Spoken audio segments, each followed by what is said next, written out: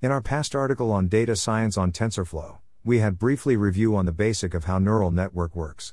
Seems that we are able to create some graph using TensorFlow, but the details on the neuron activation function is critical for us to understand. Let's explore the topic. What is activation function? Activation functions are functions used in a neural network to compute the weighted sum of inputs and biases, which is in turn used to decide whether a neuron can be activated or not. It manipulates the presented data and produces an output for the neural network that contains the parameters in the data.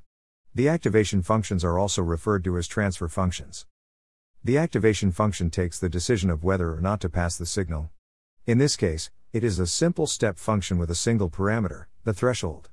Now, when we learn something new, or unlearn something, the threshold and the synaptic weights of some neurons change. This creates new connections among neurons, making the brain learn new things. Nonlinear activation functions.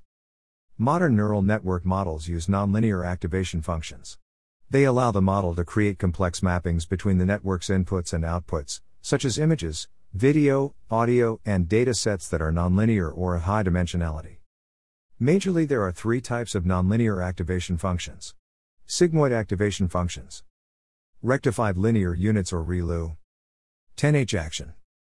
Sigmoid activation. Its behavior is similar to that of a perceptron.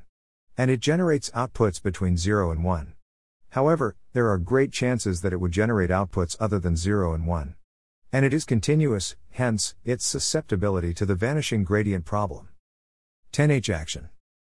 It is also known as the hyperbolic tangent activation function.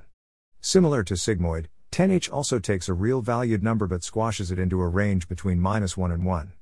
Unlike sigmoid, 10H outputs are zero-centered since the scope is between -1 and 1.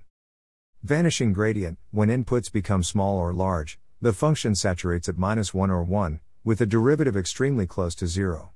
Thus it has almost no gradient to propagate back through the network, so there is almost nothing left for lower layers. ReLU. The ReLU accelerates the convergence of a neuron's stochastic gradient descent, thereby increasing the learning speed of the entire network. However, for the speed to be this fast, it impairs the weight of inputs to aid transmission.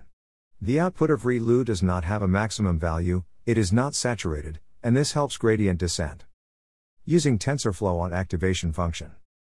Before we get started to use TensorFlow on activation function, we will try to work on the using TensorFlow session, for V1, to generate computational graph arranging to graph of nodes.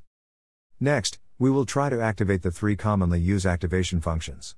Include ReLU6 to restrict the value to 6 and SoftBliss, which using below function. SoftBliss function is quite similar to the rectified linear unit, ReLU, function, with the main difference being SoftBliss function differentiability at the x equals 0.